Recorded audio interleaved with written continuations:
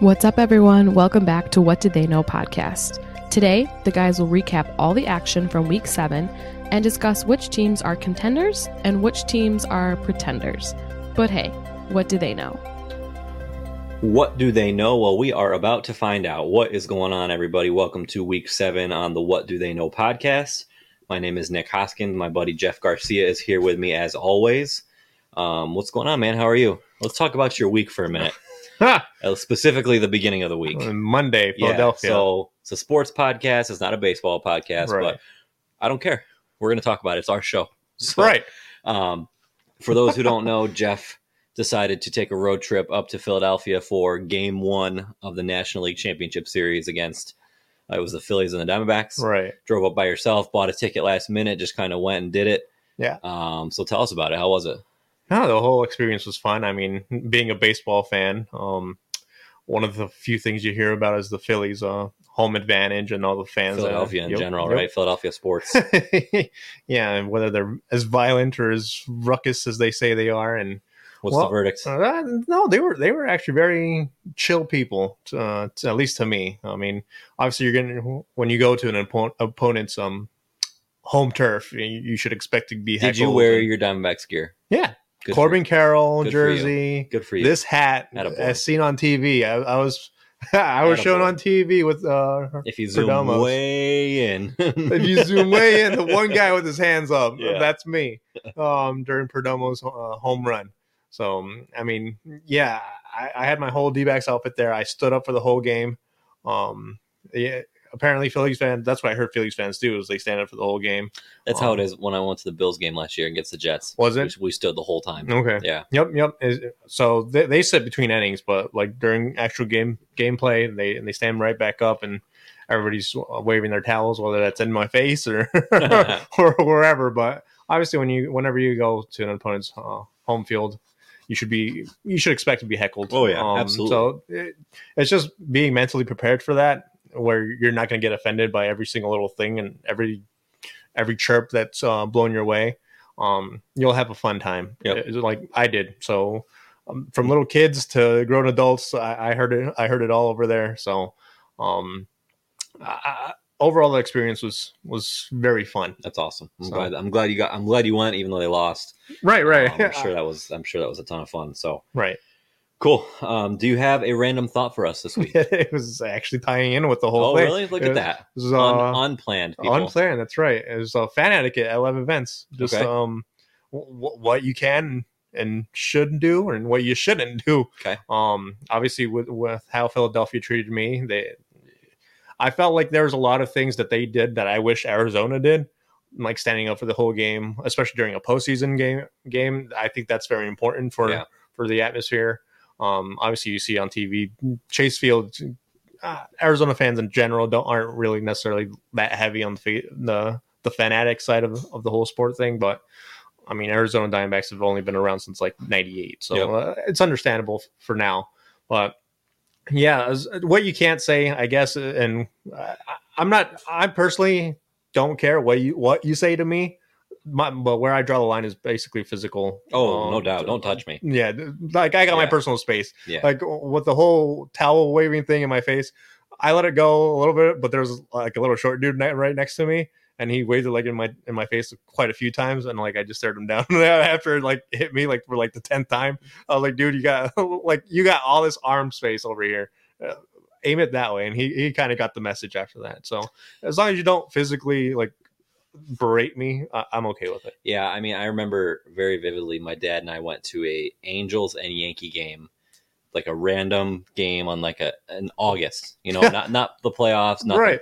in Anaheim. And those fans, surprisingly, were brutal. Anaheim? Brutal. Mm. Like probably, I mean, it was shockingly bad. Mm-hmm. You don't think of Anaheim as like a big baseball town. Right. And they were. It doesn't help that the Yankees got smoked that game, but I'll never forget, we were walking up the stairs, my dad and I, to leave. It was like probably the 8th inning. We had to drive all the way back to Mesa after, so we left early. It was, again, I think the 8th inning, and like one guy like stuck his hand in my dad's face and waved at him like almost touched his nose with his Right. fingertip. And my dad stopped dead in his tracks and just stared at the dude and said, "Do not touch me again." Right. And we just kept on walking. Right. And so I agree with you. I think there's a line there, like you don't touch. Right. We all have our personal space type of thing. And it's crazy how many fights we're seeing nowadays on social media at sporting events. That's exactly why I brought the whole. It's baffling to me. Like I consider myself to be a diehard fan, right? But I am not getting into fist fights. No, absolutely not. I was telling one of the fans next to me, I was like, "Man, listen, man, I paid good money for these tickets, especially for a postseason ticket. I'm not going to watch the whole game. I don't care if the D-backs get blown out or anything. I'm here for the full 9 innings, the whole thing. But yeah, I'm not getting kicked out of this game. There's no way. Yeah. I mean, obviously, I drove down there 6 and a half hours due to traffic and whatnot, so I was not going home early for that game. But yeah, it's just one of those. Also, another thing, I guess, with you being Yankees fans, I wonder if that has something to do with it, like just the organization. Probably. Like obviously, being a D-backs fan, being from the West, Phillies being from the East, we don't interact with each other during the year, so there's no sort of like rivalry or anything like that. So I guess maybe if I was like a Braves fan or something, I'd probably get heckled 100 times worse than what I did. So to me, I think that's a great point. Yeah, for me, it's still one of those things where just expect to be hassled verbally, but physically, if you're a fan and you see an opponent, it's off limits. Yeah, just don't. Yeah. And if you're going to get mad at a game to the point you're physical, just stay home. Right. Just stay home. Right. Yep. That was my random thought. Awesome. I love it. All right. So we will kick it off with our top stories. There was a lot that happened in week 7. I feel like we could have a very long show if we really wanted to tonight, just because there was a lot of big games, a lot of, again, a couple upsets, right? Some more parity in the NFL as we go on and on. So kick us off for what you have. So for me, this extends even beyond this week. So my number one story is the officiating and the calls that are deciding games at the very end of the game. Obviously today you had what game was it? The Colts and the Browns that game. Was just an atrocity. Yep. You had 2 final I guess an illegal contact and then a defensive pass interference at the end of that to give the Browns the ball at the 1. Last week you had the Bills, I guess on Monday night, getting away with a hold or whatever. It was a clear hold on Darren Waller, the last play of the game. Should have been pass interference. They should have gotten a second untimed down at the 1. Yeah, and then even clear, like no way you could sit there and argue that it's not pass interference, or holding it at minimum. Yeah, and then it extends back to sorry to bring this up, but the Jets and the Chiefs back when when the Chiefs were driving and all of a sudden there was something happening, and then of course when the interception happened from the Jets, they threw the flag after. They threw the flag after the pick. Right. So it changed the game. Yep, it's been an ongoing thing. Obviously, this isn't new for this NFL season, but I feel like it's a lot more apparent, especially because there's a lot more parity, as you said, in the NFL. So a lot of these games are coming down to the wire. So every call is big, and it's deciding games. I mean, obviously, it's a double-edged sword where yes, there's more closer games and there's more parity in the league, but at the same time, it's leaving a big black eye on the NFL with all these officiating calls deciding the end of the games. For me personally, I've always held the NFL as the hardest sport to kind of judge because it's just so fast. But that's also why I have the NFL referees kind of at the bottom of the totem pole when it comes to officiating, along with NBA. That's fast sport. But yeah, it's just one of those things where, yeah, I get it. It's hard to sit and to make calls here and there, and if you're going to make a call here at a certain point in the game, you might as well call it the end of the game. But at the same time, you want to let the teams play. I feel like part of the problem is it's so subjective. Like when you're an NFL referee, there's was that holding? Was that pass interference? Like versus, like, because I was having a conversation with my dad while he was here this week. Like when you compare Major League Baseball umpires to NFL referees, it's no contest. Right. The baseball umpires, hands down, are a million times better. Oh, absolutely. But I think it could be because was he out or was he safe? Yes or no? You know what I mean? Like it's so simplistic. Correct. When it comes to baseball, I think the biggest thing that I guess umpires have to deal with is balls and strikes. Yeah. That's literally it. And they're even talking about getting rid of the whole home plate umpire thing with calling balls and strikes. Yep. So going robotic with that. But there's the brotherly shove is what they're calling it. Here's the first one of the night in Sunday Night Football. Yep. And another thing my dad brought up, which is a really good point. MLB umpires, that's their full-time job. Mm-hmm. NFL umpires, NFL referees, this is like a part-time gig for them.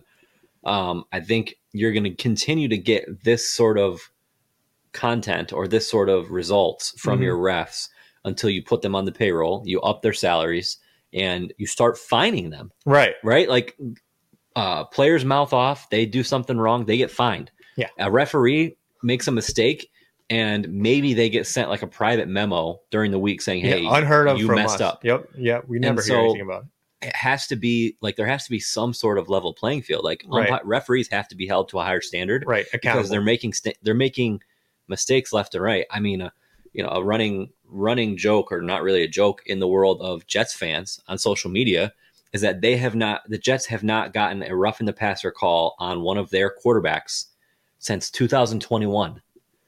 And they handed out fines for all the games last week. And I think his name is Josh Sweat. He's a defensive end for the Eagles. Right. He got fined $16,000 for a low hit on Zach Wilson that was not called. It should have been a roughing the passer. Right. And so there's just, I mean, not to make it all about the Jets, but like that's just a prime example of like calls that just don't get made or are getting made in the wrong moment. Right. Obviously, you have your premier players at every position, and I guess I'm not sure if officials make a conscious effort to protect those players, or if they're told to make a conscious effort to protect those players. So obviously, that's the thing that we'll probably never get an answer to. But at the same time, NFL referees are, and I mean, this goes all the way back to the NFC Championship game with the Saints and the Rams, back with that whole pass interference. Oh my basically gosh. Tackled the guy. Yeah. Before. So it's just one of those things where obviously you want to have the referees, I guess, be protected, but to the point where they're deciding games at their own whim. It's gone to the point where it's being disgustingly, I guess, subjective rather than objective. Yeah, especially for a $1 billion industry. For those who may not have seen the end of the Browns and the Colts game, Browns were down, I think 4 or 5 with under 30 seconds to go. They're inside the 10-yard line.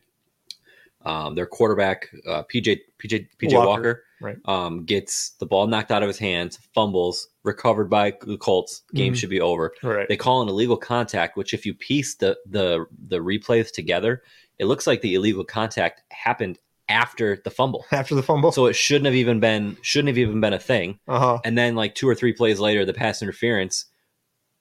Again, Walker literally threw the ball. It almost went in the stands. Right. It was like it hit the base of the stanchions like 5 yards out of the end zone. There was no earthly way that, I think it was Amari Cooper, there's no way that he could have caught the ball. Physically impossible. And they called pass interference and gave them the ball at the 1 yard line. And then Kareem Hunt ended up doing, one yard rush on 4th and goal, and they won the game. Right. That should not happen. No, and I mean, they have solutions for this, where I guess theories where have an eye in the sky type of thing, on a sky judge that views the replays and calls in while the referees are actually discussing the penalties. Might as well just say, hey, I don't think this is a penalty. Or they do that with turnovers. They do that with touchdowns. Right. Just do it with penalties. Exactly. I mean, not everything. It doesn't have to be a challenge or anything. Right. I mean, you obviously have someone.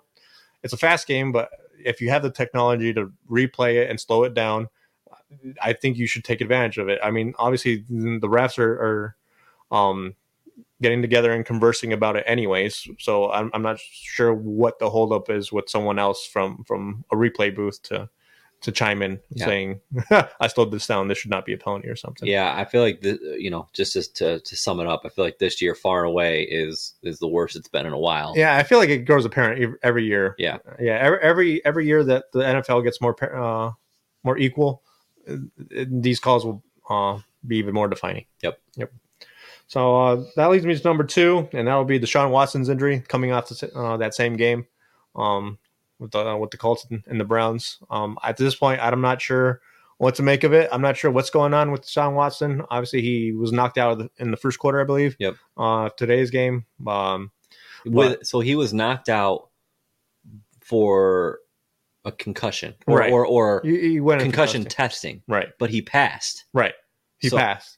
So from what I heard is Stefanski, the head coach of the Browns, he said that he didn't want to jeopardize Deshaun Watson to get more hits on that shoulder. But he did say that Watson is sure to be the starting quarterback next week against Seattle. But at the same time, what do you mean? Like, that makes no sense to me. That's the first I've heard that. Right. Why are you keeping your quarterback out of the game because of a hit that he might take? Like, right. It's football, bro. Yeah, exactly. Like, so I'm not sure what's going on, whether they're, I guess, at ends about how severe this injury is that Deshaun Watson has. Obviously, Deshaun Watson has that fully guaranteed contract. Yep. So that's always a point of discussion when he sits out due to injury. He has nothing to lose, really. Yeah. The Browns do. But, I mean, for the Browns, I guess there's a sense of urgency because this is kind of the year where you have to take advantage of really good defense that you're displaying. Obviously, the Colts kind of put up points on them today, but at the same time, they've been holding it down for a good while. Myles Garrett had a big game today. So you have the pieces there to contend this year. So Deshaun Watson being available is a huge deal for the Browns. Yeah, and it's something that, and this could be a totally incorrect source, so I'm going to just preface this with that. But I read it was after, I think it was week 3. It was the first game that Deshaun Watson missed. So either week 3, week 4, something like that. Mm-hmm. So I read that he was cleared by the doctors to play that game, right? And then he said he couldn't go, right? Which whatever, like, you do you. That's the first I've ever heard of that. Mm-hmm. I've never heard of a guy getting cleared and saying, like, nope, can't do it, can't make it work, guys. Yep, can't go. I'm going to sit this one out. I've never heard that. Right. Now, whatever. Again, you do you. It's your health. It's your body. But it's a shoulder, right? It's not like we're talking about a head injury. Mm-hmm. So I think it's a huge question mark. This whole Deshaun Watson situation. We talk about all the time.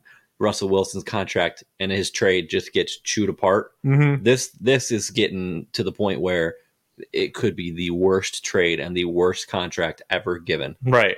If it continues to go like this. Absolutely. Yeah. Fully guaranteed. Obviously, those don't. I think, how many of those are there in the NFL? Just the one? Just Deshaun Watson? I'm pretty sure. I think it'll be the first and the last. Probably. Personally. Absolutely. This is the reason why the NFL does not want fully guaranteed contracts. Obviously, baseball has them. But the NFL, there's just too much potential for injury, too much potential to exaggerate injuries for the player. And we're seeing an example of Deshaun Watson basically being like, I got mine.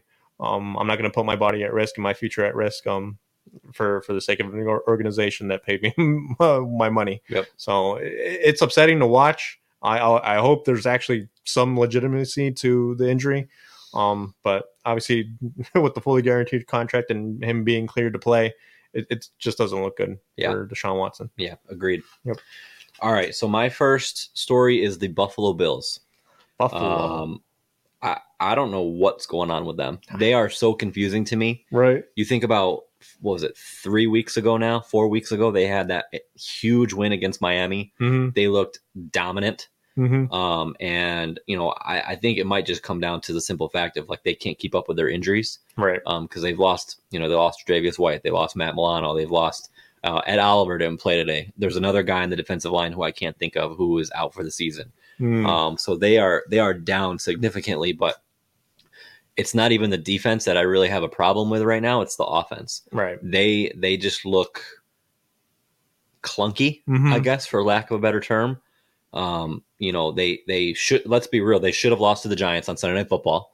If Tyrod Taylor hadn't mismanaged the clock in the first half, right, they would have been able to kick a game-winning field goal, and the Bills should have lost. Right. So mark that as an L. And then today, they had no business even being in that game against the Pats for the majority of the game. I was so glad that the Pats came back and won, not because I have anything against the Bills, but because I watched that whole game and they just simply did not deserve to win. They didn't play well. The Pats came out and stuck it to them. And at one point I want to say it was 22-10, 22-10 in the fourth quarter. Yeah. Against the Pats, who have just been blown out the last several weeks, have looked horrible. And the Bills, who were a 14.5-point favorite, were down 12 points with like under 10 minutes left in the fourth quarter. I mean, Josh Allen threw a pick his first throw of the game. Stephon Diggs, he had that late touchdown, but prior to that, I think he only had like 5 targets.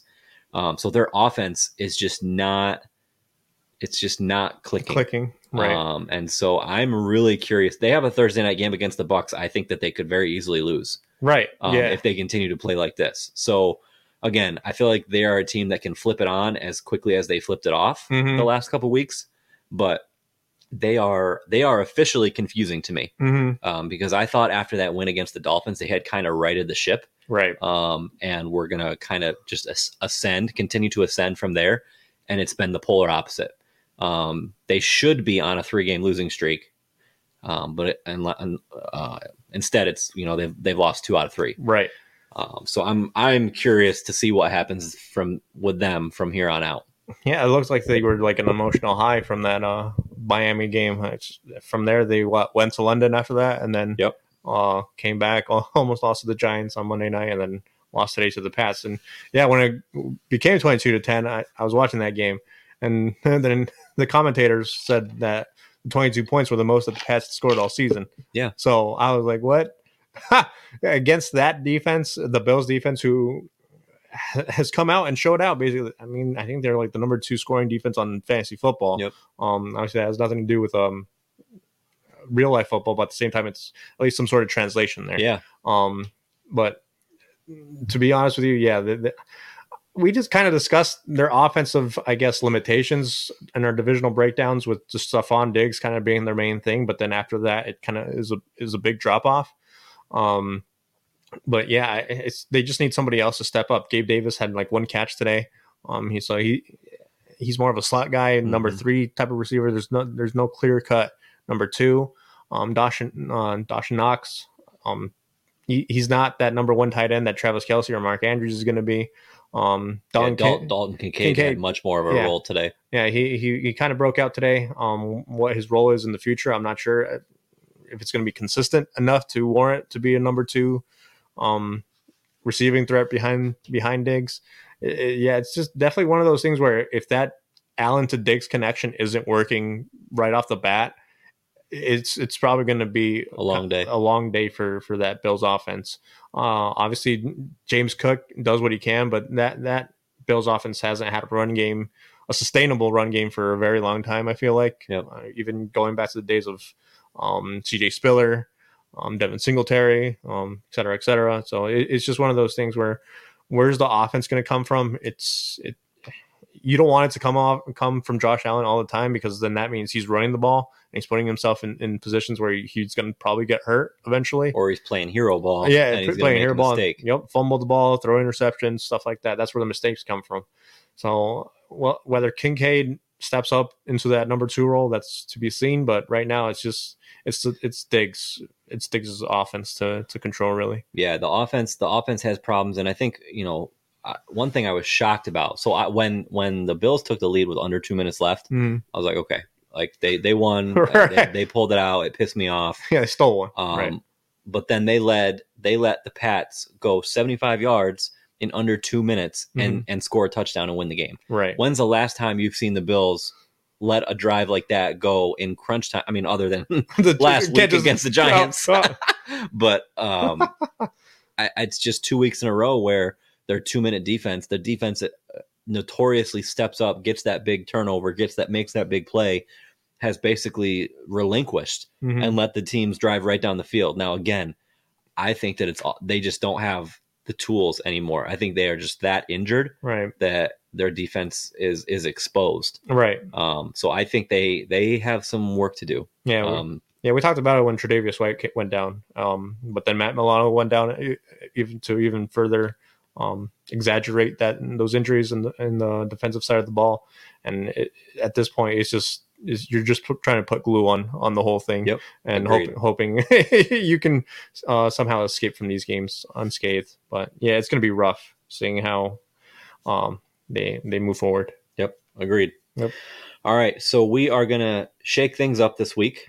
Oh, no, wait. I have one more story. Yeah, one more story, All right? Yep. The Baltimore Ravens, their Ravens. offense finally showed up and did what I thought they were going to be capable of doing at the beginning of the season. Right. They put up, 38 points? 38 to 6. 38 to 6 on the 5-1 Detroit Lions. Right. That surprised the heck out of me today. Absolutely. I had the Lions, like that was a very quick, easy pick for me, or so I thought, was the Lions over the Ravens. Right. That was my upset of the week last week. I mean, they dominated on both sides of the ball. To give up only 6 points to Detroit and then to score 38 when they've been, in the 15 to 20 range all season. I was really, really surprised. I mean, Lamar finally had that game this week. He finally balled out. Right. I think it was the game, again, it was the game I had been waiting for with them. Right.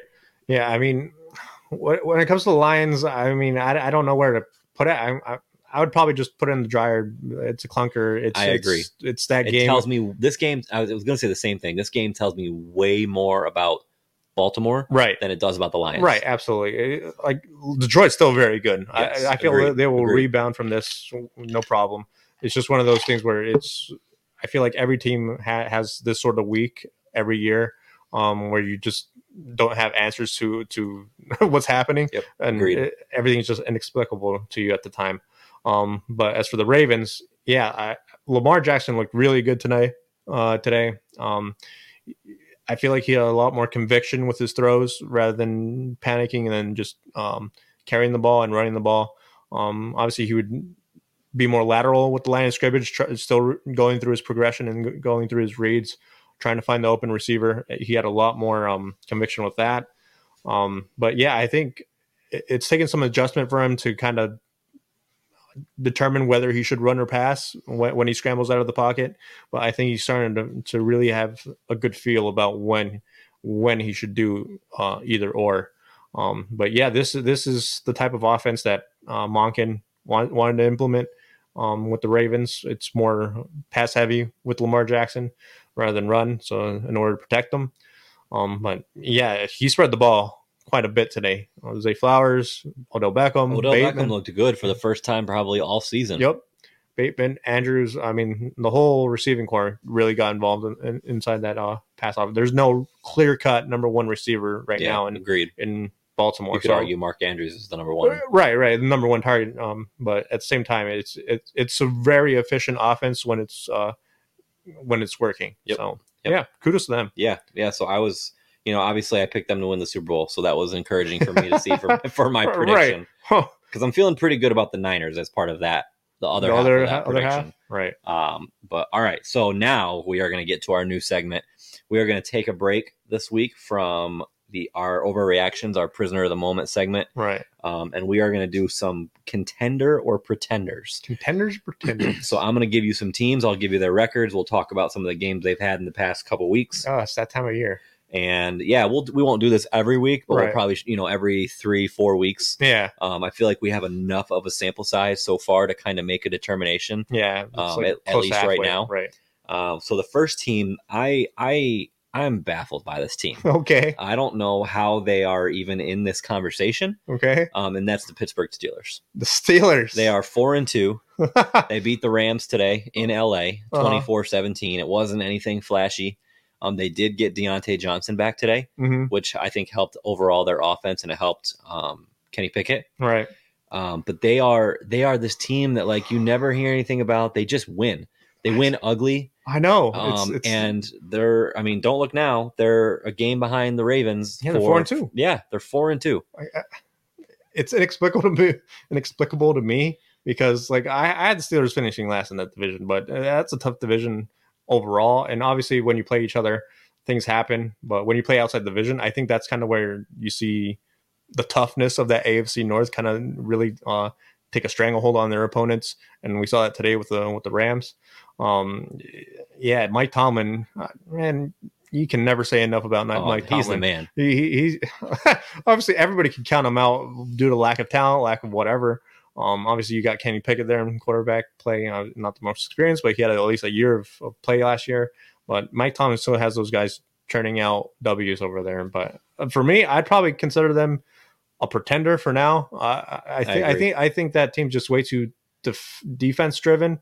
Obviously, defense wins championships, but offense wins you games. A type of ideology there, and I just don't think they have the offense to kind of overcome the offensives they're going to be playing in the playoffs, like Kansas City and any of the Ravens, for instance. Come a playoff environment, I just don't think they have the defense or the offense to keep up with the points those teams would score against them. Yeah, I agree, but I feel like we're stupid for saying that. Yeah. You know what I mean? Like, I feel like we could do a soundbite of ourselves saying, hey, remember when you said that they were pretenders and now they're in the playoffs?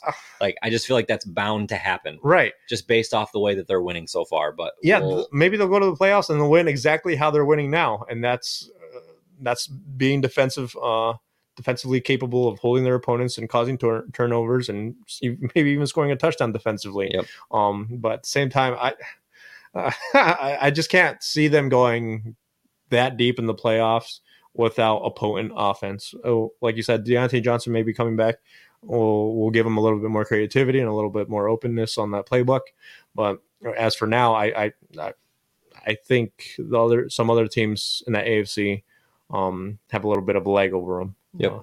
Offensively. Yep, I agree. So switching gears to the NFC real quick, we're going to do the Atlanta Falcons. 4-3. I feel like, again, they're very similar. I feel like nobody wants the NFC South. No. Nobody wants to take hold of it. Right. Today, I thought the Tampa Bay was going to come out and kind of show out and kind of take that stranglehold on the division. Mm-hmm. Didn't happen. Nope. Atlanta walk-off field goal. You know that 3 out of their 4 wins have been game-winning field goals?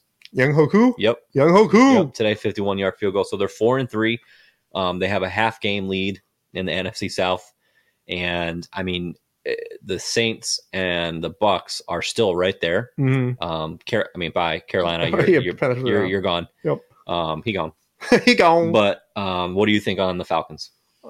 Well, before I love it to them, I'll just come out and say pretender. Contender for the NFC South title. Okay. All right. But pretender for the actual, and coming out of the NFC, going to the Super Bowl and winning the Super Bowl itself. That's where I have it. Obviously, the other NFC South teams are kind of like an identity crisis. I feel like offensively and defensively, big time identity crisis. Yep. I feel like specifically with the Saints. Oh, absolutely. I feel like they can never have both sides of the ball show out at the same time, except I guess in New England. But even offensively, they weren't potent or extraordinary or any superlative that you can say for an offense. It's just one of those things where your defensive really chokehold in that Patriots offense. And I mean, the Patriots offense were just in a bad place during that time. But right now, the Bucks and the Saints, it's going to be a 3-way race throughout the whole season. It's just whoever can make the least amount of mistakes, I feel like, is going to be the one to make it out of that with the title there. But yeah, pretender for now. Yeah, I need to see a dominant win for them. I'm not even willing to say that they're a contender for the NFC South yet, personally. Mm-hmm. I know they have a half-game lead. Yeah. I still think it's going to come down to the Bucks or the Saints. Yeah. I have way more faith in Derek Carr figuring it out than I do in Desmond Ridder, personally. Yeah. And I would even say that, me, my Baker's my boy. I'd even say the same for him over Desmond Ridder. I'm not buying him yet. Right. So I'm gonna say pretender for them as well. Yeah, I feel like the defense is more consistent with Atlanta than the other two teams, and I feel like their offense. Yeah, this is the reason I feel like they're contenders for the South title, is because their offense, even though it's not good, it's not a well-oiled machine. I feel like they kind of know how to use. They have their identity. Yeah, they know what to do, type of thing. I know they. Obviously, you have the whole Kyle Pitts and Bijan Robinson. Are you using them to their full extent? I don't think the answer is yes on that. But at the same time, I feel like they have a goal that they want to achieve, and they kind of have the weapons to do it. Like you have Drake London, Kyle Pitts, Jonnu Smith at the tight ends position. I feel like they do enough, and that's kind of what they want to do. Yeah. It's just enough so that their defense can hold down the fort, and they score enough points to edge out the win. Obviously, that's not a formula that's going to carry you too far, but at the same time, it might be just enough for the NFC South title. Okay. Yep. So a team that we've already spoken about, and I honestly can't even believe that they're in this conversation for the opposite reason of the Steelers, and that's the Buffalo Bills. They're 4-3. Mm-hmm. Obviously, they have the Dolphins ahead of them. They have as far as the AFC East specifically, they have the Dolphins ahead of them. They have a half game lead on the Jets now, who are on a bye. They're 3-3. Mm-hmm. Obviously, the Jets, as of right now, have the tiebreaker over them with that head-to-head victory. Right. I feel like, again, we already talked about them. I'm flabbergasted with them. Right. I don't know what to think right now. I still am going to say contender, me personally. Yeah. What are you thinking? I gotta go contender because of my Super Bowl pick. I have no choice in this. Okay. I have no choice in this argument. That's fair. Forgot about that. Yeah, I need them to show up, kind of thing. I need them to adjust.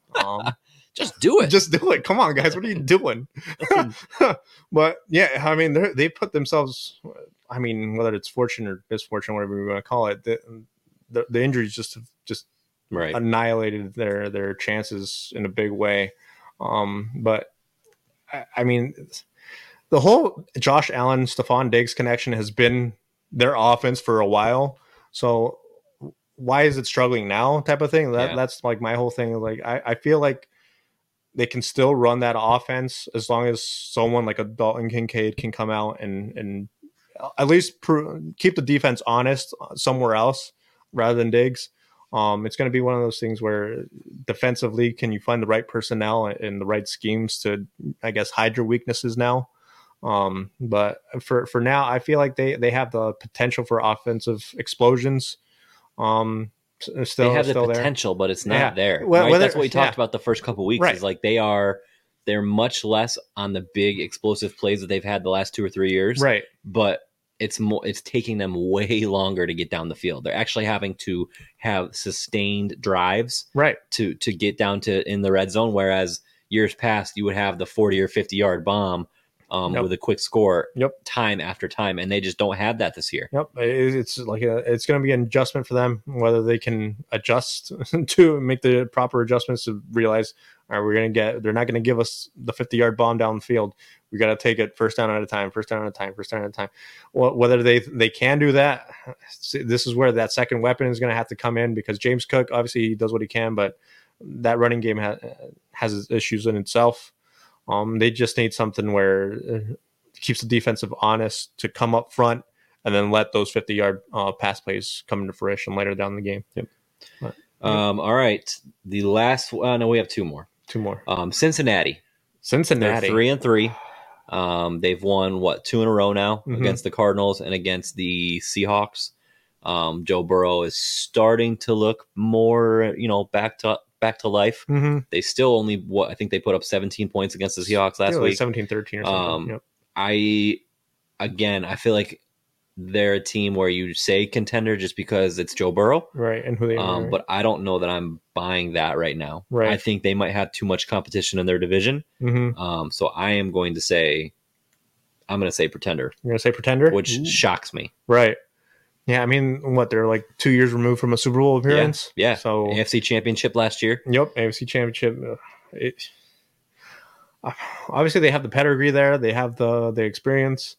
Winning 2 in a row. Obviously, they have a little bit of steam going in the right direction. I'll go contender for now, just because you don't want to count out a team that's already been there, right? And a team that knows how to win during that time of year. But yeah, obviously we've gone into their issues quite a bit during our show, and when they were struggling mightily to their 1-3 start. It's going to be one of those things where, ooh, is that a flake? Oh, he didn't throw it. He got sacked. Yep.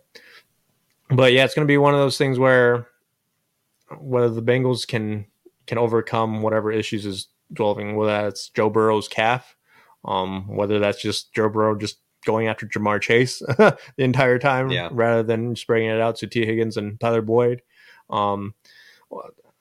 defensively, I feel like they've kind of stuck defensively pretty well. It's definitely one of those things where it's offensively like a lot of these other teams that you have question marks about, which is weird. I mean, I feel like this used to be like an offensive driven league where can your defense hold up and get you to the promised land, and now it's defenses are kind of balling out, and can your offense do enough to score you enough points type of thing. Yep. But I'll go contender for now, just because they're the type of team who has experience to know how to win. Okay.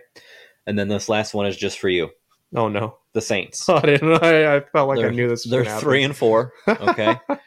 We both talked at length before the season when we were doing our breakdowns of each division, how highly we thought of the Saints and how they were going to just roll in the NFC South. Right. And it's been anything but. I told you before the show that, because I watched the entire Thursday night game against the Jags. I have never seen Derek Carr that consistently animated after almost every unsuccessful drive. He was yelling at somebody, whether it was Dennis Allen wanting to go for it on fourth down, whether it was the offensive coordinator, whether it was Michael Thomas or Chris Olave one time didn't run the full route and he just lit into him. Kamara, he went up on an option route instead of out. And it was it ended up being like a terrible throw, but it was just because it was miscommunication.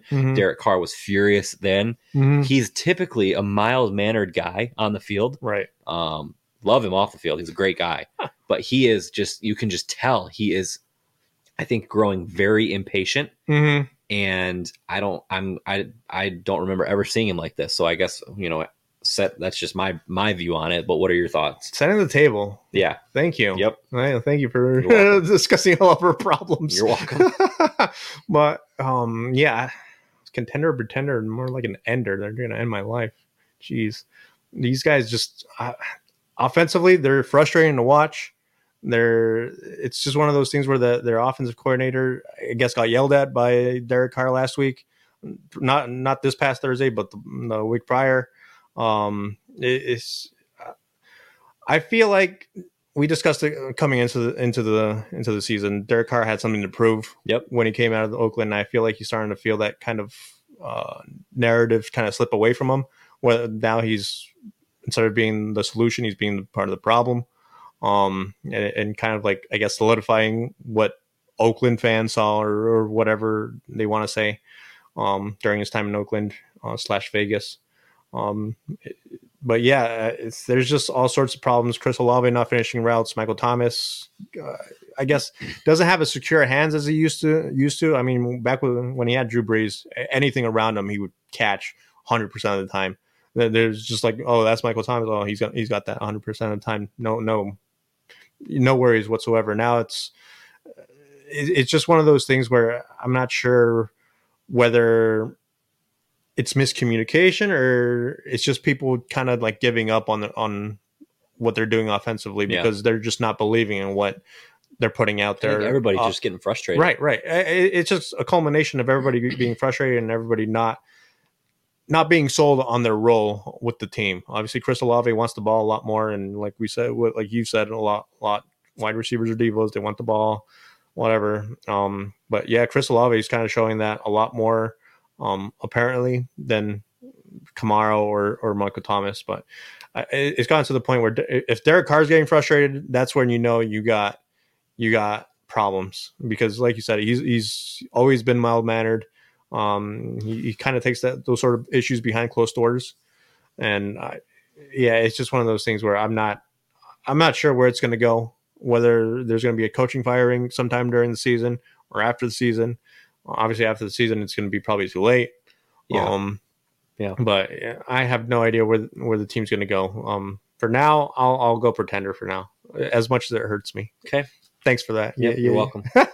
Challenging my demons. That was fun. So we'll do that again in a few weeks. We'll pick obviously some different teams based on what's going on, and that was fun. We'll do that again. That was fun. I enjoyed that, especially the Saints. Yeah, make me want to cry. All right, so now we are going to do our power rankings, and I will let you go first. Power rankings. I'm really, really wanting to rethink my power rankings as of the first half of the Sunday night game, but I'll wait until. Right. Yeah. I mean, it's still early. It's still not even halftime.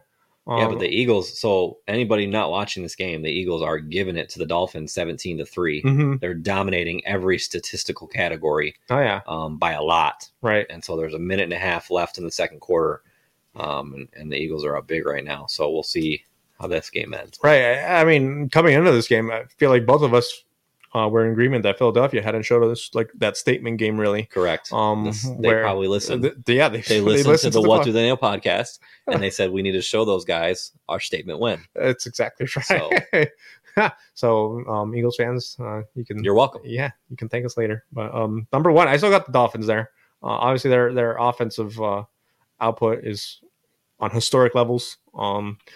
So as of right now, and obviously it's not 3 points on the board, but the game's still not at halftime. They're driving. We'll see what they put up. But honestly, I'm not completely sold on it because the Eagles, for me, still are a top 5 team. So, but Dolphins number one. I got the Chiefs jumping up to number 2. Okay, they're winners of 6 in a row. And as long as they have Taylor Swift on the sideline, I think they're in good hands. So number 3, I got the 49ers. Okay. They play tomorrow, but I like what they're doing over there. So even if they're coming off a loss, we'll see. I think Deebo Samuel's out for a little while. Yeah. Next 2 weeks before the bye. Next 2 weeks. And then McCaffrey, I think he's expected to play. So that's good news for that team, especially McCaffrey is basically the engine of that team, that offense. So 49ers are 3. Number 4, I got the Eagles. So obviously this is a battle between 2 top 4 teams in my power rankings. But yeah, anything can happen on that one. And then number 5, I got the Ravens coming up, jumping over the Lions. I dropped the Lions out of my top 5. Obviously, it's a clunker. Like I said, it's a clunker. It's something you wash away. They'll be back. Yeah, they'll be back.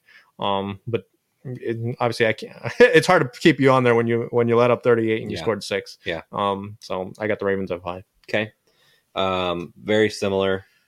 Well, actually not that similar. I have the Dolphins at 1, like you. I have the 49ers up at 2 still. Okay. I still think that stylistically they would beat the Chiefs, although the Chiefs finally had, we talk about the Eagles needing a statement win. The Chiefs kind of had that today. Mm-hmm. I picked the Chargers to win, and that obviously didn't happen. The Chiefs looked really, really good today. So right. I have the Chiefs at 3. The Jags moved up to number 4 for me. The Jags. I had them number 5 last week. Mm-hmm. And it was kind of a tale of 2 games for them on Thursday. They came out rolling in the first half and then laid an egg in the second half until like that last drive when they really needed it. Right. But they showed, there's a touchdown. Yep, Tyreek Hill. 17-10, folks. There you go. They showed that they can turn on their offense. They showed a glimpse of what it could look like against the Saints. Mm-hmm. And then I have the Ravens at 5. The Ravens moved up for me. So the Lions fell out. And you have the Eagles in there? I didn't have the Eagles in there last week because they lost to the Jets. Right. Yeah. So yeah, that's right. They'll be back. They'll probably be back in if they win this game. Right.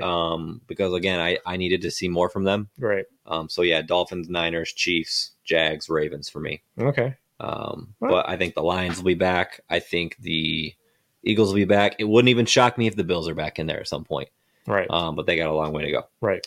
All right. So we are going to finish. Oh, we got one more. Studs. We're going to do our studs and duds from fantasy football perspective. So I got the studs this week. So there were actually a lot of really good performances from quarterbacks. We had Lamar Jackson. Tell it's my team. Well, yeah, except for you. Well, no, I have a stud on your team. Oh, yeah? Yeah, just wait for it. Okay. Lamar Jackson, 33.88 points. He had 3 passing touchdowns. Again, we talked about it. Finally showed a glimpse of what they're capable of. Mm-hmm. Mahomes had a great game. He had 33.8 points as well. He had 4 touchdowns. Him and Kelsey just blew up today. Showed how that they're a Hall of Fame combination. Oh, yeah. Running backs, Deontay Foreman from Chicago. He had 3 total touchdowns. I think it was 2 rushing and 1 receiving. Yep. 33 points. Alvin Kamara from your team, 12 catches for 91 yards. He had 29 fantasy points. So he had a great game on Thursday. Check downs galore. Yeah, yep, it sure was. Josh Downs for receivers from the Colts, 125 yards and a touchdown. He had 23 points. Look at that, making an appearance. Yeah, a rare Colts appearance on our list. Puka, again, 23.4 points, 154 yards, 8 catches. Yeah, anybody who had any worries about Cooper Kupp kind of taking over that offense, it's going to be one of those mix and match. Yeah. Who's it today type of thing for the Rams. Tight ends, Travis Kelce. Again, we talked about him. He blew up today. He had 12 catches, 179 yards, and a touchdown. He and Mahomes just looked unstoppable today. Mm-hmm. And then Darren Waller, first time, I think, on the stud list. Darren Waller. Yep. Living up to the billing. Yep. We've been hyping him up all offseason. 7 catches, 98 yards, and a touchdown. Side note, real quick. I did this as one of my overreactions or not overreactions 2 or 3 weeks ago, and I think it's even more of a conversation now. What should happen when Daniel Jones is healthy? Because again, they only scored 14 points today. They only scored 12 points last week. They didn't light the world on fire, right? But they're noticeably different. I think one of the biggest differences is that he gets Darren Waller involved. The last 2 or 3 weeks, you cannot deny the numbers with. Why am I blanking on his name? Tyrod Taylor. Thank you, Tyrod Taylor versus Daniel Jones. The numbers specifically for Darren Waller are like night and day. And so I think that is one of the biggest things that you need to look at when contemplating whether or not to play Jones when he gets back. Right. Do you get your playmakers the ball? Correct. Daniel Jones he does not. He does not. Tyrod right. is just so much quicker and so much more mobile, which you need with that offensive line. And I feel like he's more like, I guess, convicted about what he wants to do with the ball too. Agreed. Like with Darren Waller. Agreed. And Saquon Barkley, he got a receiving touchdown today. Yep. But yeah, I like Tyrod Taylor. Yep. So, yep. And then defenses, both teams you never ever hear on this list. The Bears. The who? Exactly. The Bears defense. The Bears. 18 points. They had 3 picks and a touchdown, defensive touchdown. And then the Giants. 15 points. They had a pick. They had a blocked field goal, and they had 6 sacks. So 2 teams that I would never imagine will be on our stud list. They might not ever for the rest of the season, but hey, they made it. They made it for at least 1 week. If you started the Bears or the Giants, buy yourself a lottery ticket. Yeah, we need to talk. Yeah, we need to talk. Yeah. what connection? If you're that desperate, you're starting those 2 teams. Yeah, true. Either that or you're the next Matt Berry. There you go. All right, so I got duds this week. So I got duds starting off with quarterbacks. I got Goff, who threw for 53 times. He was a big dud. Yeah, he threw 53 times and had 0 touchdowns and 1 interception. He kind of salvaged his day with the 284 yards, but I mean, from a non-mobile quarterback that doesn't run, it's kind of not enough these days. Right. So Goff is a dud this week. Herbert, 17 for 30, 259 yards, 1 TD, and 2 interceptions. Obviously, with that Kansas City opponent, you would have felt like he would have thrown a little bit more than 30 times, just trying to keep up with the offense that KC was displaying. But for whatever reason, he went out and scored less points than the Chicago Bears rookie quarterback. So gosh, that's shocking. I know. What's his name? I don't even know. Yeah, something agent. But yeah, Herbert is a dud this week. Running back Bijan Robinson. Apparently, he came in with an illness, so he only had 1 play. He only had 1 carry for 3 yards. I was wondering what happened to him. Yeah, apparently he didn't feel too well, so they held him out for the most of the game, and they gave him one carry in the 4th quarter. So if you started him, blame Arthur Smith because he did not have Bijan. He did not give Bijan injury designation before the game. So Josh Jacobs is kind of entering that territory for kind of complete bust status. I know he had like 2 big weeks, like 4 to 3 weeks ago, but throughout the rest of the season, he's kind of been mediocre. Yeah, big time. Fringe RB2 flex play type of thing, but coming from a position where you drafted him probably pretty high. Obviously he led the league in rushing yards last year. So 11 rushes for 35 yards and 1 reception for 6 yards. Especially with that Oakland offense not really having a focal point, you would kind of hope Josh Jacobs would have taken over as the focal point there, but nope, not happened so far. Wide receivers, Calvin Ridley. Yeah. 1 reception for 5 yards. Yeah, Lattimore shut him down. Yep. It's just one of those things where, Lattimore, you have to see who they're matching up with guess with their cornerback, Marshall Lattimore has a very good history against who he matches up with, especially Mike Evans and whatnot. But if you have any even sort of hint of a shutdown corner, and more so if your wide receiver is kind of struggling going into the game, I'd probably just bench him all together. I know I did in one league. So Calvin Ridley was a bust. Amari Cooper, 2 receptions for 22 yards. Honestly, I expect a full rebound with that, even with PJ Walker coming in. PJ Walker still gave him 8 targets. Yep. Or Deshaun Watson and PJ Walker combined gave him 8 targets. I mean, targets are there. It's just about accuracy and getting him the ball more effectively.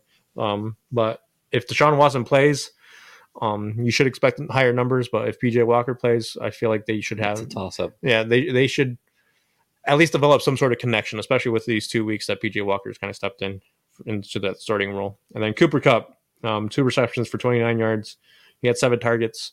So I wouldn't delve too much into it, but it's definitely going to be an interesting dynamic between him and Puka the rest of the year. Who's going to get the bulk of the targets? But it's going to depend on what the defenses do and who they want to shut down, really. So it's play them at your own mercy type of thing. Tight end, I only got 1 written down, and that's Cole Kmet. He got nothing. Not even a target. Goose egg. Nothing. Okay. Did he even play? I have no idea. But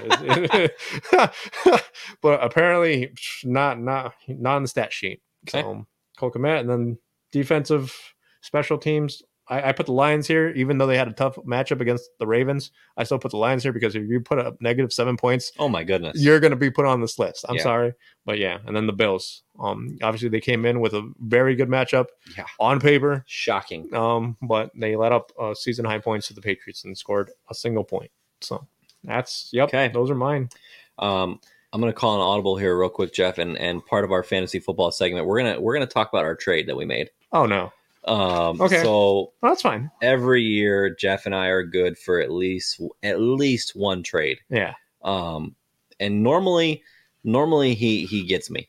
Normally he it's a little unfair. Okay, I'm just gonna throw that out there. But I finally feel like I have we had a trade where I made out on the better end of this. Okay, so I want this. I know you did. Yeah. Okay. No, right. I know the reason I made this trade. All right, here, let's go over the trade first. Okay. So I traded you Kirk Cousins. Yep. Travis Kelce. Yep. And Amari Cooper. Yep. And you gave me Jared Goff. Yep. And Kenneth Walker III. Yep. So the reason I made this trade was because I am desperate for a running back in this league. I've been having absolutely zero output from that position. From either running back 1 or running back 2 position. I can't even remember who I drafted to be my RB1 in that league, to be honest with you. I don't know if I lost him to injury or who it was, but I have to look back on that.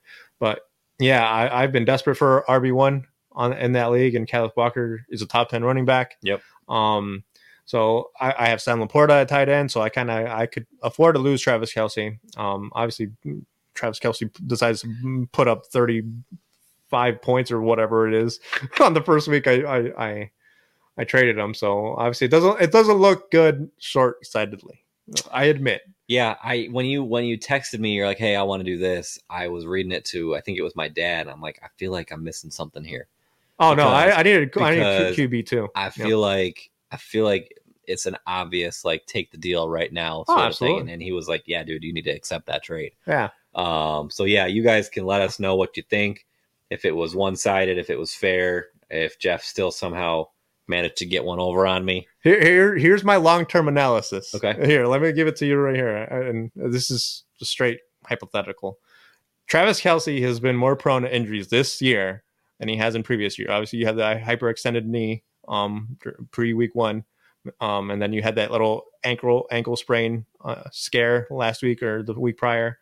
So I feel like he's getting a little lucky with injuries this year.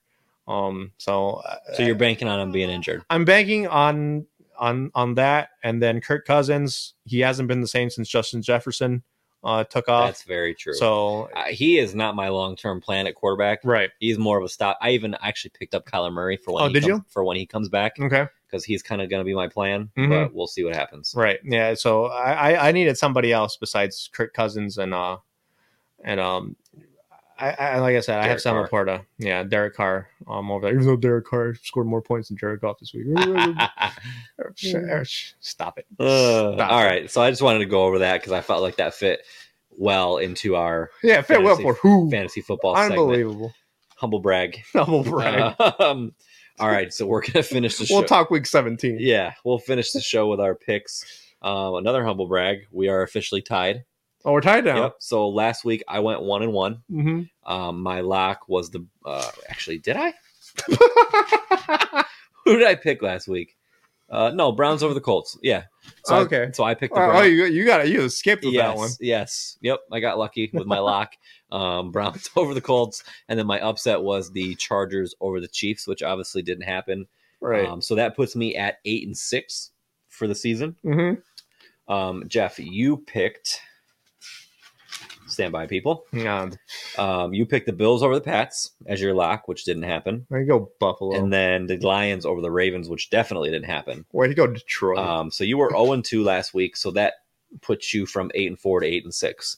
So we are tied up, my friend. That hurts my heart. It makes me so happy. I'm sure it does. All right, so go ahead with your predictions for next week. All right, so upset. I got the Vikings of the Packers. I'm not too confident in this anymore after you just said I went 0-2.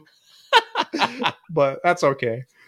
I feel like neither of these fan bases should be confident either. So we'll line up with it. No confidence going. Right. We're going with it.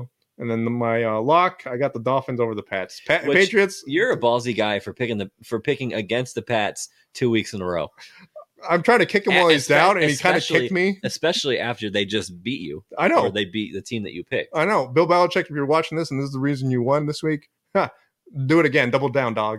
So, Dolphins over the Pats. I obviously the Patriots aren't that good of a football team, so I can't. Them winning 2 in a row against the Bills and the Dolphins, no way. No, stop it. Stop it. That would be crazy. Just enough. All right. I'm on board with that.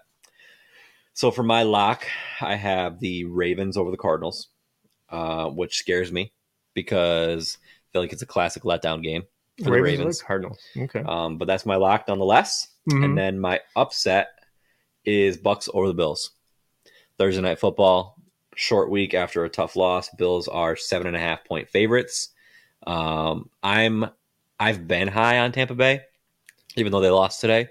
I still think that this is a game where Baker could come in and really expose that defense with Mike Evans. Mm-hmm. And so I think that's a realistic upset. You were smiling. So what do you have to say? I'm just laughing because like how I pick on the Pats. I think you pick on the Bills quite a bit too. Obviously you had the Bills as your lock over the Giants, but throughout that whole week you were like, I feel like you were second guessing the entire year. And I was almost pretty much right. Uh-huh. But and then this week with I think we have our kind of like our kicking bodies. If nothing else, that line really shocks me. 7.5-point favorites after they just lost to the Pats over the Bucks. Opening line probably. That's surprising, but all right. So those are our picks. That's the show. We shook things up a little bit this week, so let us know if you guys enjoyed or what you thought. Hopefully you enjoyed it with doing contenders versus pretenders instead of our overreactions. So we will see you next week for week 8. The Jets are back off a bye. They have the Giants next week. Mm-hmm. Technically the visiting team, but obviously it's a home game. They share a stadium. So we'll see what happens there. And then who do the Saints have? They have the Colts, I think. They have Indy, right? Yeah. Yep. I believe they're in Indy too. So winnable game with Gardner Minshew, although he looked pretty good against the tough Browns defense today. So we'll see what happens there. And we will recap it all for you guys next week. Hopefully we're both decked out in our gear. Yeah, or in tears. Yeah, that too. Or there'll be a box of tissues like right here. Yeah, 3 and 5. Yeah. Come on, man. All right, that's the show. We will see you guys next week. Go Diamondbacks. Go Diamondbacks. Peace out. Thanks for listening to What Did They Know podcast. Make sure to follow us on all of our social media outlets to see future episode details. And don't forget to send in any questions or topics that you want to see the guys discuss in their weekly episodes to come.